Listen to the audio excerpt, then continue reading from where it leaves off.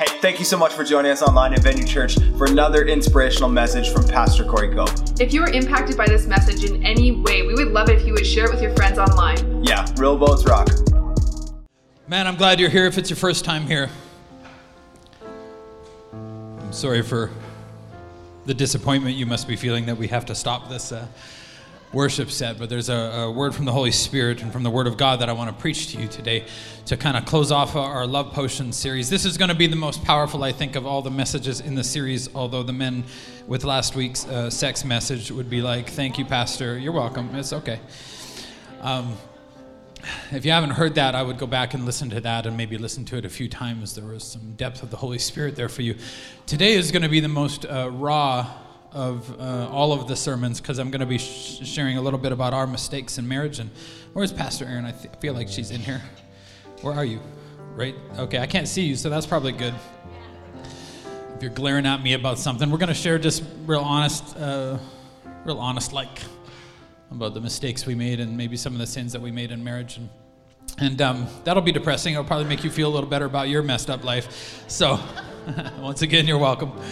We have a baptism coming up in a couple of weeks, and I can't, when somebody goes public with their faith, sometimes for the first time, but sometimes for, you grew up in church, or you once belonged to God, but then you kind of decided to go and serve another master for a while, and you come back to the living God, and we love to celebrate that in the house of God. Sometimes the prodigals come home, and we've been waiting at the house, like, just come on back, like this, we made this church for you, like, come on back, we'll help you.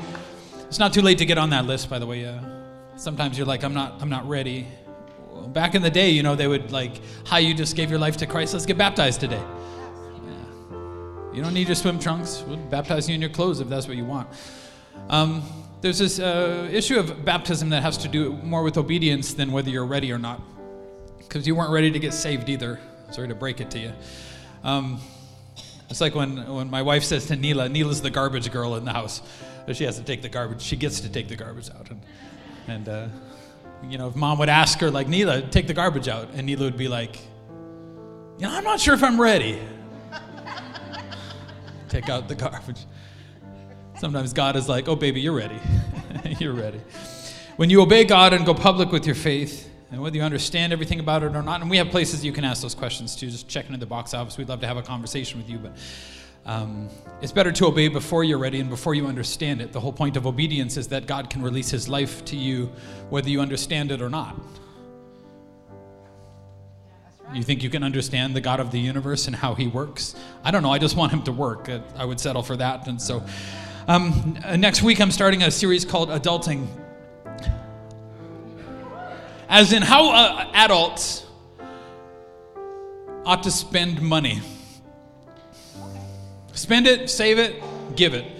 And how when you get those things right, first of all, we're talking about marriage. So if you could take the financial pressure out of your marriage, which God does not want in there. God does not want you to struggle financially. He does not want his kids begging for bread.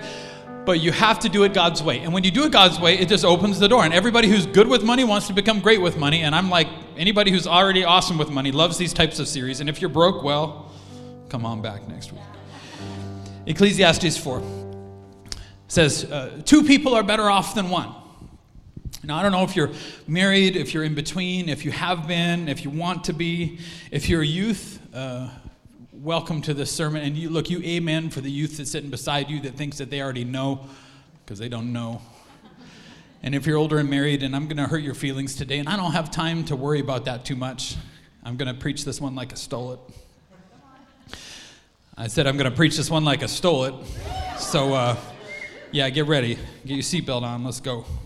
I don't have time to convince you that you're wrong and pat your hand and make you feel good about yourself. Let's get to your marriage and let's get to feeling good about itself. And your spouse is desperate that you do this, and so let's. Two people are better off than one, for they can help each other succeed. So that's why I got married, was so that we could help each other succeed. But then it goes on. Often the scripture goes on from where you would leave it. If one person falls, well, what do you mean falls? Yeah, well, that's part of life and part of who you are as a flawed individual, part of marriage. One person falls, the other can reach out and help. You don't mind being reached out to, but sometimes you don't like being the one who reaches out. But that's part of it. It says, but someone who falls alone is in real trouble. Likewise, two people lying close together can keep each other warm. Aaron? But how can I be warm alone? It's cold in there. What it's saying here is no matter what stage of life you're in, you shouldn't walk through life alone. Because what happens is you'll start to isolate yourself. And when you isolate yourself, your heart gets cold. And so the Bible says in another place, he who isolates himself seeks his own desire. And so walking with people, it would be easier for me to have a church without people. Like way easier. I'm just going to leave it there. I'm not even going to qualify that. Then it says, a person standing alone can be attacked and defeated, which means the devil can get to you and he's stronger than you are. He's smarter than you are. He's got your number. But two can stand back to back and conquer. In marriage, that was the purpose of marriage. We just got to take the knives out of each other's back first. We got to protect each other's weaknesses, which means you got to quit protecting, you ready? Your own weakness, because you can't even see it most of the time. You got to let your spouse do that, and your spouse has got to do that. Come on. You stand back to back. It's like, I got it, Aaron. I know your weakness. I got this one. This one's on me. Same way, on the other side, 3 are even better. For a triple braided cord is not easily broken. Some idiot out there is like, I should get another wife? No, shut up. Oh my goodness. If you're new to church, like, welcome. This is the sort of thing that I do. You can't handle the wife you got, brother. 2 ain't going to help you. Just say amen and just act like I'm not talking to you right now. Just be like, I don't know what he's talking about, honey. I never thought about that. Okay, good. Listen, when you get married, you're in for a whole lot of shocks because it will reveal all the selfishness that you actually got married with. So part of you wanted to get married to help the other person succeed, but the other part of them, the bigger part of you wants them to help you succeed. So when you do it, there's just a lot of shocks. It's like 2 people from different backgrounds, slamming together, and then you're trying to figure out how to do this. And so you do some really stupid things. Anybody done some stupid stuff in your marriage? Here's one stupid thing that I did. I had a really nice blue Godin guitar that was worth about $1,500, and I liked it, but on my bucket list was buying a Paul Reed Smith guitar, which was $2,500, which is the world's nicest guitar, including every guitar on stage here right now, including that guitar over right there, owned by other people on stage who kicked me off a stage. So good. It's actually a nicer guitar than mine, but don't tell him. But I had this thing. I'm like, Aaron, I packed my Godin guitar up, but this is what I said. I'm going to go look at guitars today. And then I did what Cope men do when they say, I'm going to go look at something. I came back with a different guitar. And she's like, I thought you said you were just going to look at guitars. I'm like, I did. And then I conquered. And I did it. I brought back this other guitar. She's like, I don't like the color. Smith has a beautiful guitar. But you really like it. She's like, well, at least you can keep the other one because I like the color of that. Like daggers in my soul, Aaron. Why would you do that to me? I just spent $1,000 extra of money that we didn't talk about. I really wish I could have Pastor Aaron on stage here. She has a humility that I think that you need because I'm going to be talking about not just my mistakes, but her mistakes as well.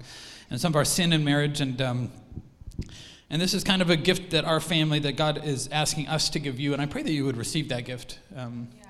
Please don't sympathize with the same sins that you might struggle with just because one of us reminds us of one of you. Don't do that because it's not honoring when you honor sin. We have to sell ourselves. We have to sell the sin out and separate ourselves from the things that we've done that do not please God. And I would have Erin on stage, but she'd probably spend all morning crying because it's kind of, would she? She just said, yeah, she would. And then all you'd be like, you horrible monster, what did you do? I didn't do anything. She just cries. It's therapeutic or something. Look, it's emotional enough for me to get through this without, being a mess. But I love my wife. She's soft. It's one of the reasons I married her. I saw her and I'm like, there's somebody I can protect. That all was great until she didn't want me to protect her.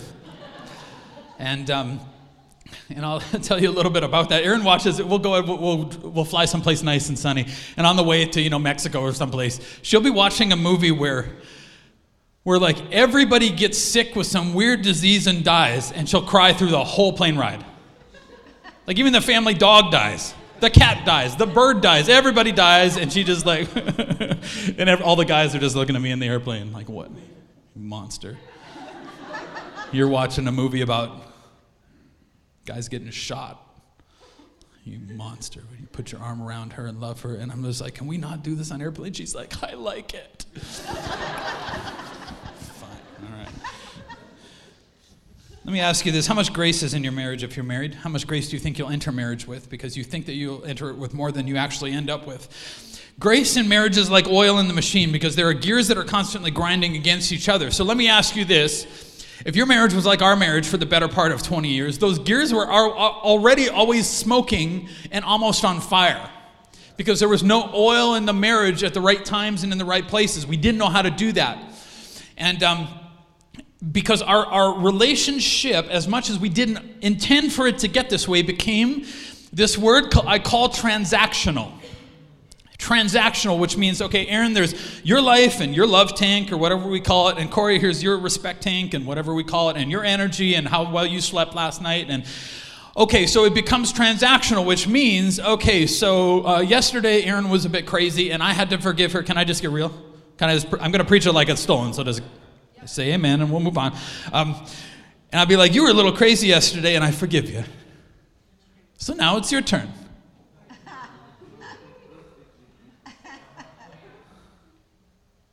And then she'd be like, yeah, well, you did that thing yesterday and I forgive you. And now it's my turn to get something from you, right? Or like, you bought that car last year, sweetheart, and now it's my turn to buy the truck that I want this year because, well, you got what you wanted. Whether your marriage could afford it or not has nothing to do with it. It's just this transactional thing.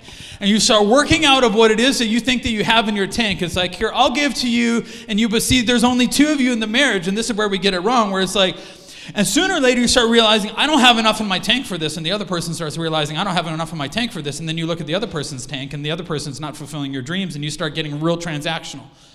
And that's when your marriage starts losing its spark, and you shrink into a survival mentality, where I have to at least survive in my marriage. As soon as you reach a survival mentality, your marriage starts to fizzle and it starts to die. Listen, a good marriage is not something you survive. Get that out of your heart and out of your head. It's not something you're supposed to survive. Marriage God's way is not something you're supposed to survive. You have to get that thing out of there because it will kill the spirit of your marriage. The Bible says you have to lose your life to find it. Not find your life to find it. Lose your life to find it. There is something inherent in marriage that we are missing in the power and the grace of God that He intended the whole time. See, marriage is a skill. It's a set of skills that you have or you don't. And I can tell you, if I'm talking to you in pre-marriage counseling, I can tell you if you have the skills to make it or not. And I'm not a trained professional, but I have enough life behind me to be like, that's not going to work. Either this person or this person, but most of the time it's both of y'all don't have the right skill that it takes to make it a marriage. But you're looking for magic. Magic can distract you in the beginning because there's this thing called chemistry and your favorite song. And oh, baby, we danced to this song and it was so great. And I was like, let me throw up in my mouth a little bit. And, yeah, I had a favorite song too. It ain't my favorite song anymore. Now it's like Rage Against the Machine and all the black stuff in my head comes out. We got any honest married people out there? Come on. Pastor should know who Rage Against the Machine. Oh my goodness. Listen. Here's what I want you to think about your skill set in marriage, because everybody thinks that they're skilled in marriage, but not everybody is. Who did you apprentice to?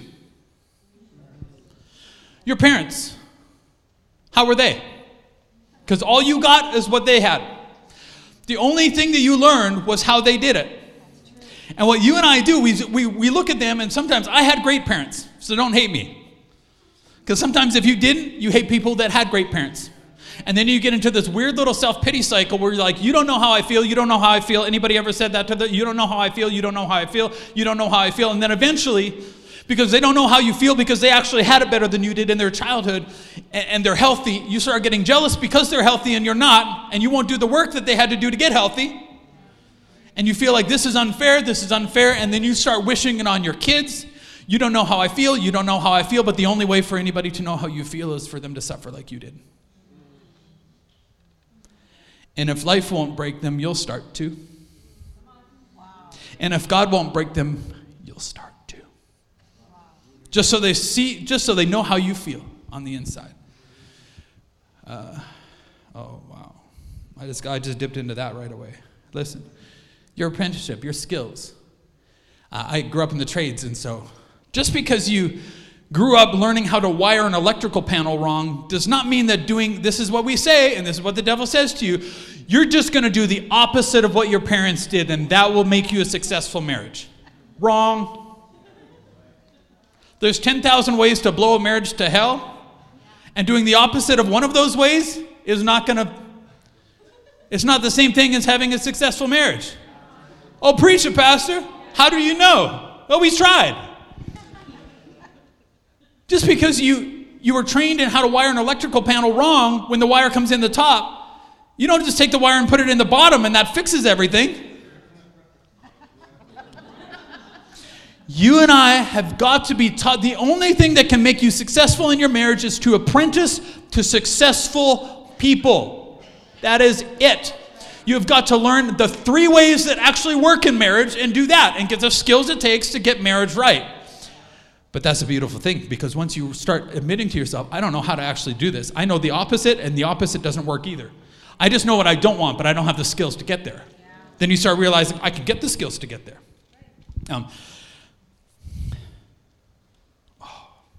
I got so much to preach here. Here, let me just start with this whole thing, because I'll laugh about some funny things about Erin and some of the ways that she messed our marriage up. Hey, I love, you know what? Until you get to the place where you're like, you know what? It didn't matter if my spouse was crazy or not. I'd have blown this up myself. Yeah, that's right. There's enough sin in your life to do it. Until you get to that place and sit in front of God and take responsibility for the whole works. All the devil does to you is just shows you a little something wrong in your spouse, and then you forget that God was showing you what was wrong with you, and that's how the whole conversation started. And look, can I just be super honest with you? If you're divorced, you have to sit in the middle of that failure sometime and feel it. Because it wasn't all the other person. The other person was not the Antichrist when it started. You married them. Come on. And all you're going to do, the devil's just going to keep putting out their faults in front of them, but you're never going to get better. And when you enter the next marriage, you're going to enter the same broken person that you entered the last one. Oh, this is so good. All right. My fault. Here's my main fault in entering marriage is that I came from a healthy home. And I thought that everybody thought like healthy people thought. But I married a broken girl. It's one of the reasons I married her is because I saw that she was broken, and I saw that she needed some protection, and that's really strong instincts inside of me and inside of a lot of guys, I think. And I saw that, and I'm not going to defend the failure of her parents' marriage. I think they would both say that they failed at it, and it's not honoring to be like, hey, we never got anything wrong and it blew up. No, man. You got to learn from the mistakes of the past and sell the sin out. Admit the sin, get rid of it, separate yourself from it, and be like, that's not me anymore, though. I don't have to do that anymore. And so I saw that. I saw that she didn't have a good relationship with her dad, and I love her dad, and sometimes he listens to these sermons, and so I'm not trying to hurt anybody's feelings, but he would be the first one to tell you, like, he didn't get everything right. And I saw that. I saw this massive vacuum in her life, and I'm like, I could protect her, and I could take care of her. But what I didn't do, and my main sin in the marriage, was that this one was not my fault. I came by it honestly enough. I didn't understand how broken people are. I wanted to help, but I didn't know what to do. I didn't understand how they think and how they feel. I didn't know that every argument that we ever had, the reason that she couldn't actually deal with the issue, which would drive me crazy, was because she was afraid that if she said the wrong thing or was actually honest about how she felt, that I was just going to get up and leave. It never occurred to me to do that. And sometimes it probably should have. It never did. Why? Because my parents didn't have a perfect marriage. My mom was Irish, so... No, I'm sort of joking. Look, Dad wasn't exactly in touch with his emotions, and Mom had a hot temper. But you know what? They made it work, and their marriage was the most stable thing around, and I love that about them. And don't put me in the penalty box because I was born into a family that I didn't choose that had a healthy marriage. Like, thank God that at least one of us was a bit healthy before we got married. But what I made the huge mistake is that I didn't know how Erin felt, and I didn't know how she was processing stuff. And so I'm a very direct person. I thought, well, let's just get over this issue so we don't have to fight about it anymore. And Erin heard everything that was coming out of my mouth, like, I hate you, I'm going to leave you. And I'm like, can we just put the toilet paper roll on the right way?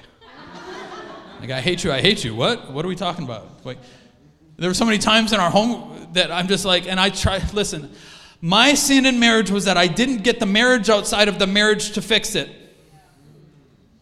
I thought we could do it. I thought I could do it. And it was a lie I swallowed at the beginning. I just did not know any better. And it put us on a tailspin eventually that it was enough to kill the marriage, no matter what kind of crazy she was, and she was a bit crazy. But I'll tell you, I that was my huge thing. But it doesn't help when a healthy person says to an unhealthy person or a person dealing with a lot of insecurity and fear, like, why are you crazy right now?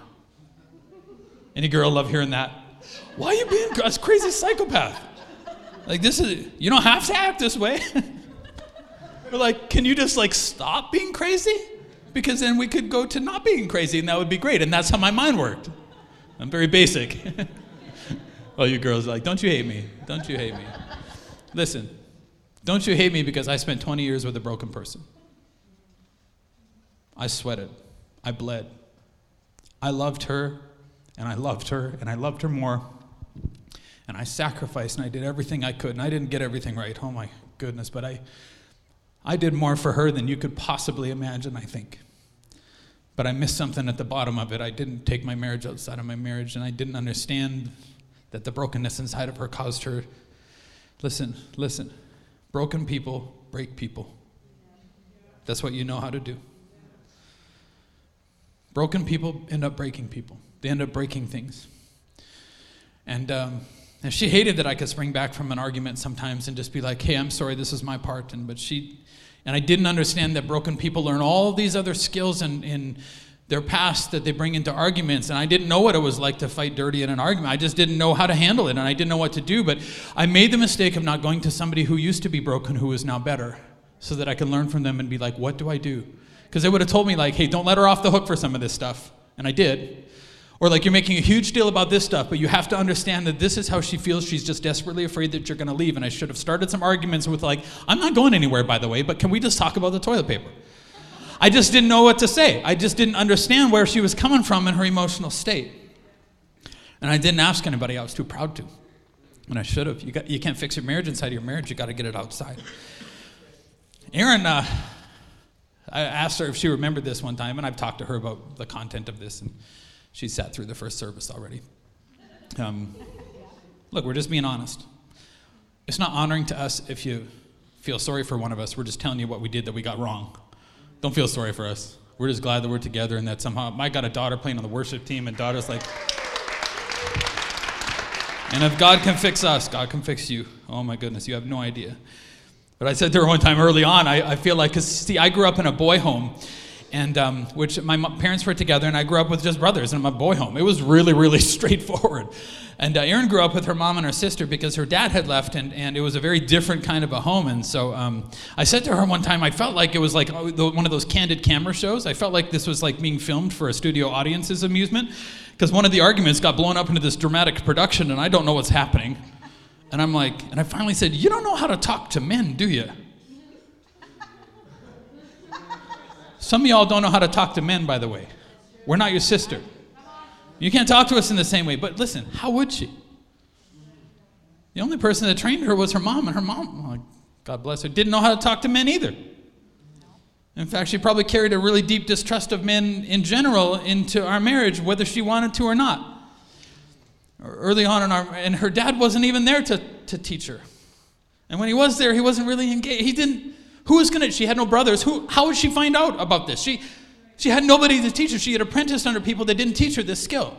How to talk to men. You don't talk to men like you talk to women. It doesn't work. You don't talk to women like it doesn't work.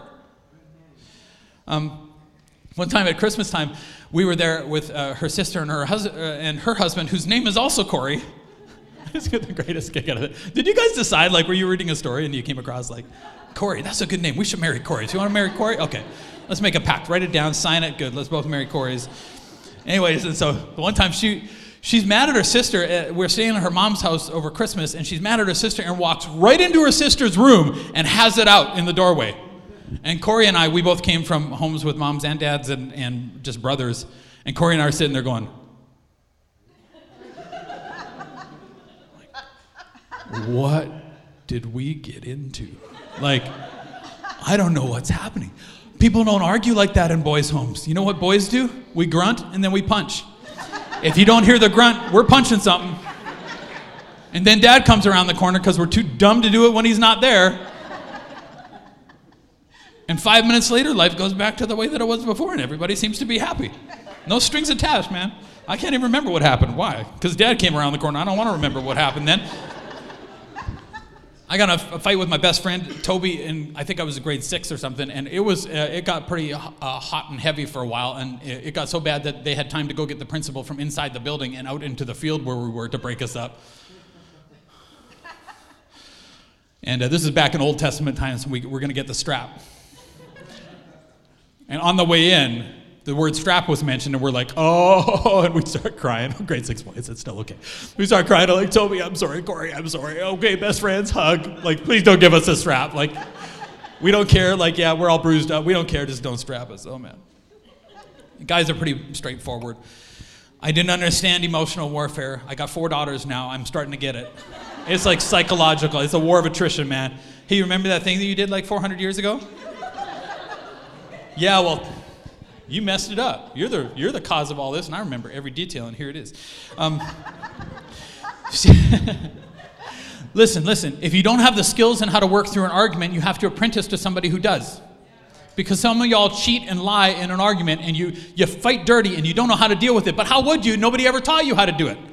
So you grew up, or your parents were together, but one of your parents was a manipulator, and you picked up on how they did it. And then they start twisting the truth, and they start doing this, and then they start, man. So I've heard guys say, I felt like taping some of our arguments sometimes, because sometimes Erin would come back and she'd be like, yeah, well, you said this, and I'd be like, what are you talking about? I didn't say that. Yeah, well, you meant it. How do I win an argument like that? You just make it crap up as we go along. You meant it. Don't tell me what I meant. I meant what I said, but I didn't say that, so you're not allowed to feel that. And until you talk to somebody who's been healed after they've been broken, they got to be like, no, tape record the argument, man. Everybody got to be on their best behavior because it's going to come back up. And you're going to have to make amends for what you said and what you did. And there's going to be nobody there. Man, you got to answer to God for these things too in your marriage. Oh, let's preach that. See, what happens is your skills that your parents passed on to you get into your subconscious. And you find yourself in the middle of arguments doing and saying things that you hate yourself for. But it's subconscious. You're in a pattern. You're locked in a pattern, and you don't know what to do. Well, accountability in that relationship, that thing where somebody else is deciding the rules of your arguments and calling you to task for it, then you start realizing, ooh, I cheated to win that argument. I lied to win that argument. If you lied, lose the argument. You'd be better for it.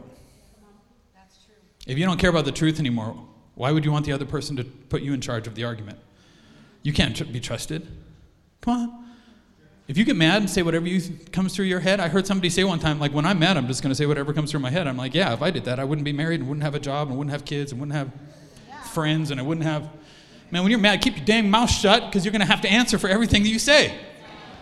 But you have to learn that skill from somebody who's like, so you said what when you were mad? Oh, and they taped it. Ooh. Put it on, Judge Judy. Let's watch it. See, it becomes transactional, and this is what happens. Look, you marry somebody, and they've got a bank account, and you've got a bank account. When we got married, we actually merged our bank accounts before we got married because we built a house before we got married, which I would not recommend. Oh, my goodness, no. 1,200 decisions they say that you make, and my wife is not a decision maker. Oh, Lord, save us. I don't know what we were doing, but we're following godly counsel at the time. It was probably good that we did. But we blended bank accounts, and I got a very concerned phone call from her mother before we even got married saying, hey, and I still remember this, hey, if this doesn't work out, you might be, and this is what she said, paddling the canoe with one paddle. And my brain is like, paddling the what with what? What are we talking about? Well, it didn't work out for her.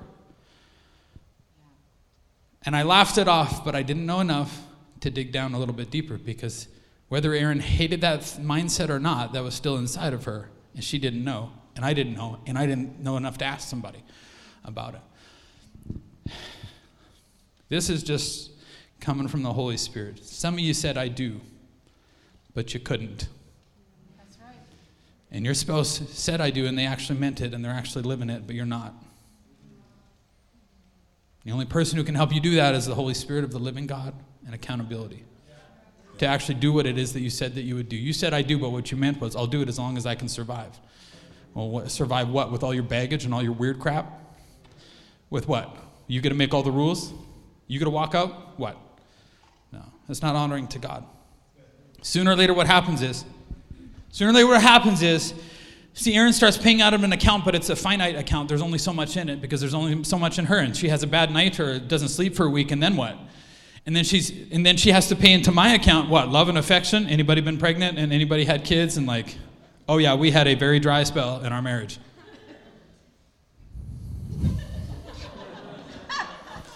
I'm not even gonna, but listen.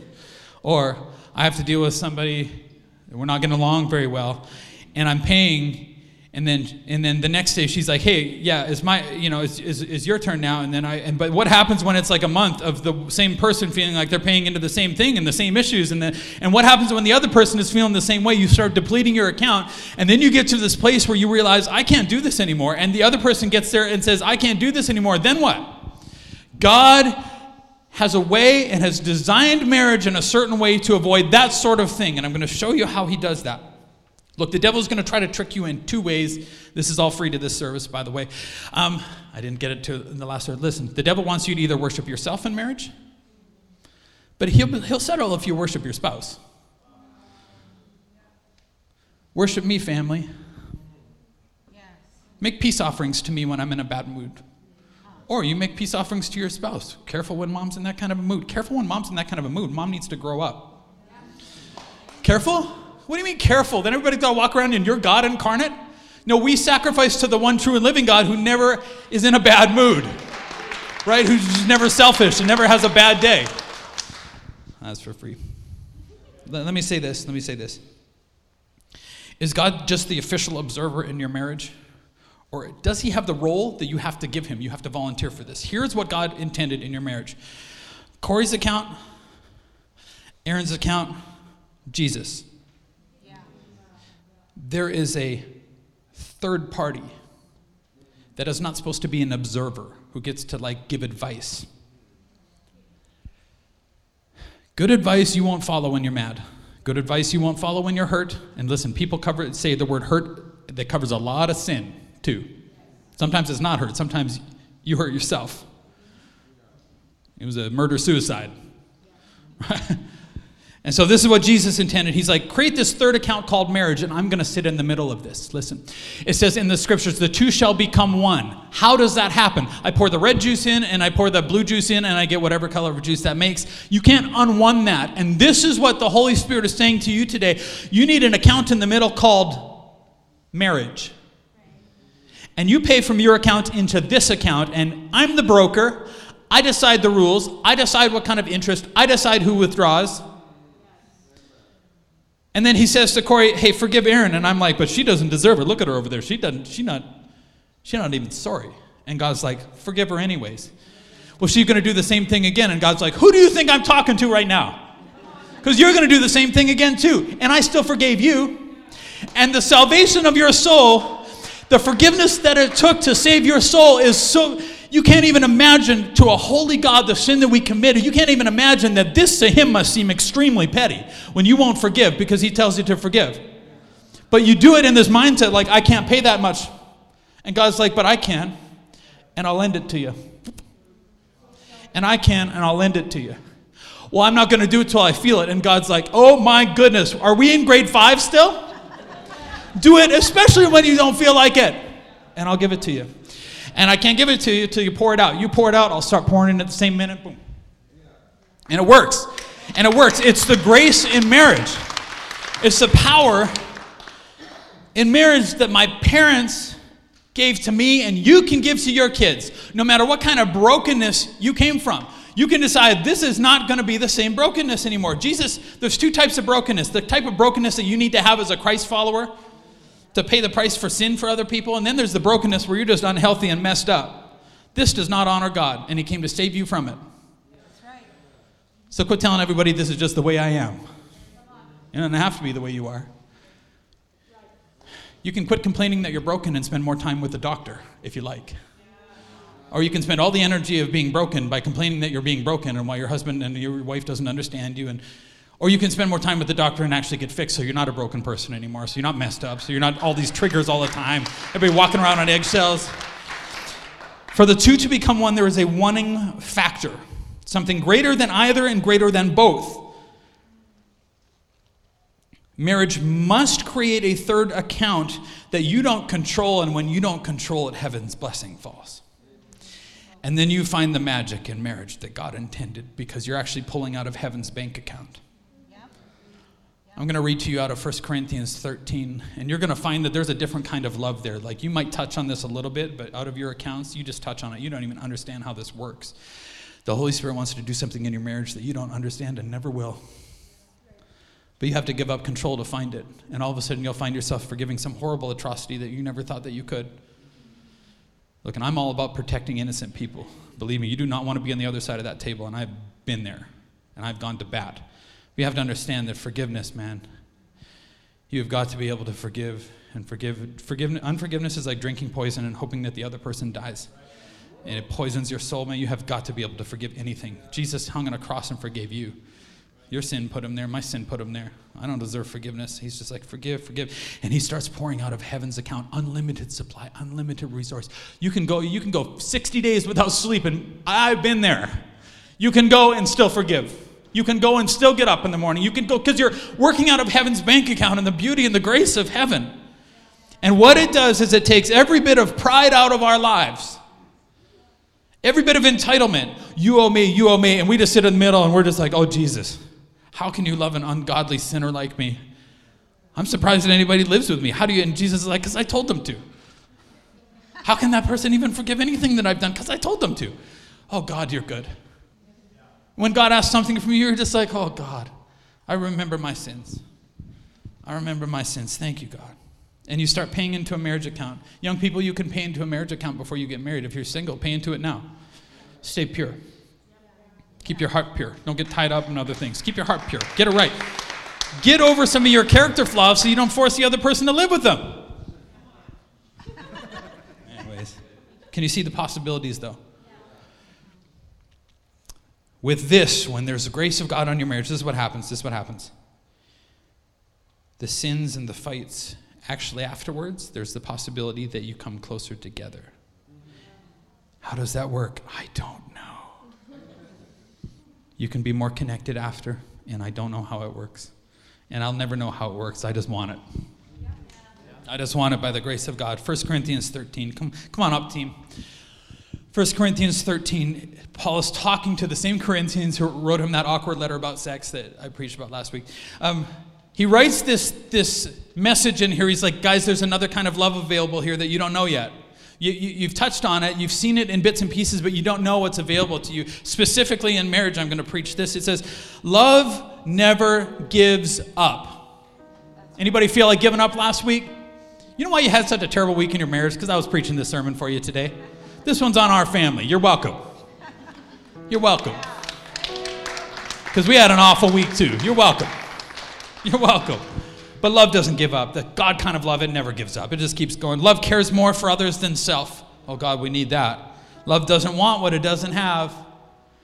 Love doesn't compare your spouse to somebody else's spouse. It doesn't want what it's not getting from here. It's like, hey God, you would be enough. I'm going to be okay. I'm going to be okay. This is not a human life support issue. If I don't get gravy with my French fries, if he leaves his socks on the floor one more time, it's not abuse. God, there's got to be grace. Love doesn't strut. Love doesn't have a swelled bobblehead. It doesn't force itself on others. Isn't always me first. It doesn't fly off the handles. It doesn't keep score of the sins of others. It doesn't keep track. In fact, love's forgiven. How? I don't know. It just does. It doesn't revel when others grovel, when they actually have to come back and be like, I'm so sorry that I cheated in that argument. Love doesn't love that either. Because they remember what it's like to lose an argument and be like, it's okay. Love takes pleasure in the flowering of truth. Dig down until you find the truth. And don't stop digging until you do. Don't get distracted with the drama class, everybody. Love puts up with anything. Trust God always. Puts up with anything. You want to get mad at God, or you want the power that God has? Because love could. Love always looks for the best. It never looks back. Never looks back. Don't you want that? You've been looking back too long. It keeps going to the end. Love never dies. Listen, Pastor Aaron, can you come up here? Come on, give her a hand. All right. Are you going to just jump straight up on stage again? All right, come on up. If I drop her now, like, it's over. I want to bless her for her humility. But look, we've had to learn how to just be humble and honest about our faults and our sins, and I want to bless her for this. But look, we have some marriage magic now. We have some success in this thing now. And I want to say to every person here that love never looks back. You got to quit looking back at the bad things, and you got to look back to find the lion and the bear before the Goliath. Now look it up. Because the marriage struggle that you're in right now seems insurmountable because Goliath is too big for you in your individual accounts. But we had to actually go back and be like, the salvation of my soul was like the bear, and it was much bigger than Goliath was at the time. What God has done in your life already is more than what God needs to do in the future. You just can't see it. And if God can save this marriage, God can save that marriage. God is the God of the impossible, and sometimes he just takes on weird little pet projects like your messed up life because he can. Can I hear an amen? Hey, we're going to leave you with this series, Love Potion, and we're going to sing a song called Hindsight. I want the mood up. I want the faith of God and the faith in the impossible God up, and I want you to release all your stress. And how you're going to fix your marriage when you get out of here, don't let God do it, please. And let a mediator get in there and help y'all. But we're going to leave in a spirit of faith. Hey, we hope you enjoyed this inspirational message from Pastor Corey Cope. If you'd like to partner with us, please go to venuechurch.ca/give. Yeah, because a life saved is worth everything.